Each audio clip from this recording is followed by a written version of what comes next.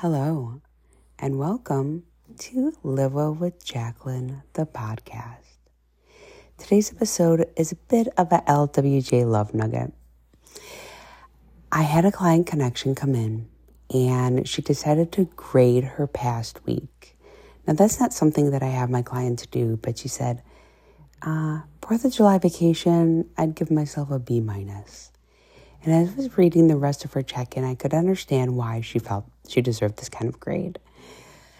Now, as you know, I record my podcast kind of on a whim. So when I'm giving a client connection back in video style, I just kind of go with where my gut tells me to go. I told her about the time that I was taking Cell Biology 110 at UW-Eau Claire, Wisconsin, and I'd gotten a D in the class. That's right. Jacqueline Boulay-Price, the girl who graduated with honors not only in high school and in undergrad, but then in chiropractic school, got a D in cell biology. I never got a D in my entire life, and I had to not only deal with that, I had to retake the course because I couldn't pass until I got a C or above. It was mortifying. But at the same time, I don't let my ego get in the way. I said, well, I got to do this so I can move forward. And what did I share with you?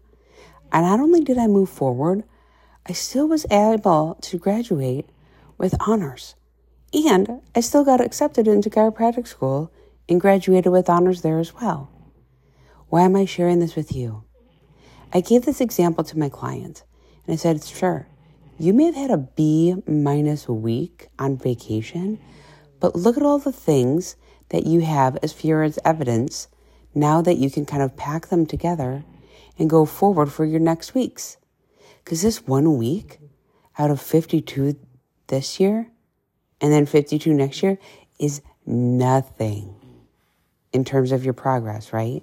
It's just a tiny, tiny blip on the radar. Here's what it's going to do for you. You have now a list of all the things that worked for you this week of vacation that didn't work for you this week. So I want you to copy and paste what you just wrote to me in this check-in and put it in a note in your phone for July of 2024. And then guess what? A couple months prior to that, we're going to start thinking about how can you support yourself during vacation this following month. I really want you to think, oh, I needed a sitter for date night. Oh, I needed support so I could make sure I could get out and walk the dog first thing in the morning.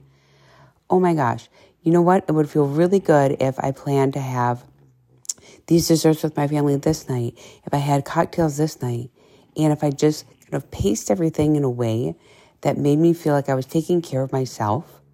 Because when we go on vacations, especially with small children, you know they're not vacations. They're called trips.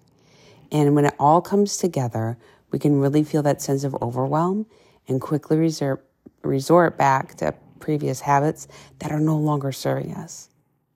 So, being able to grade yourself on this week, but also know that you could do better moving forward from a lived experience, that's what we can do.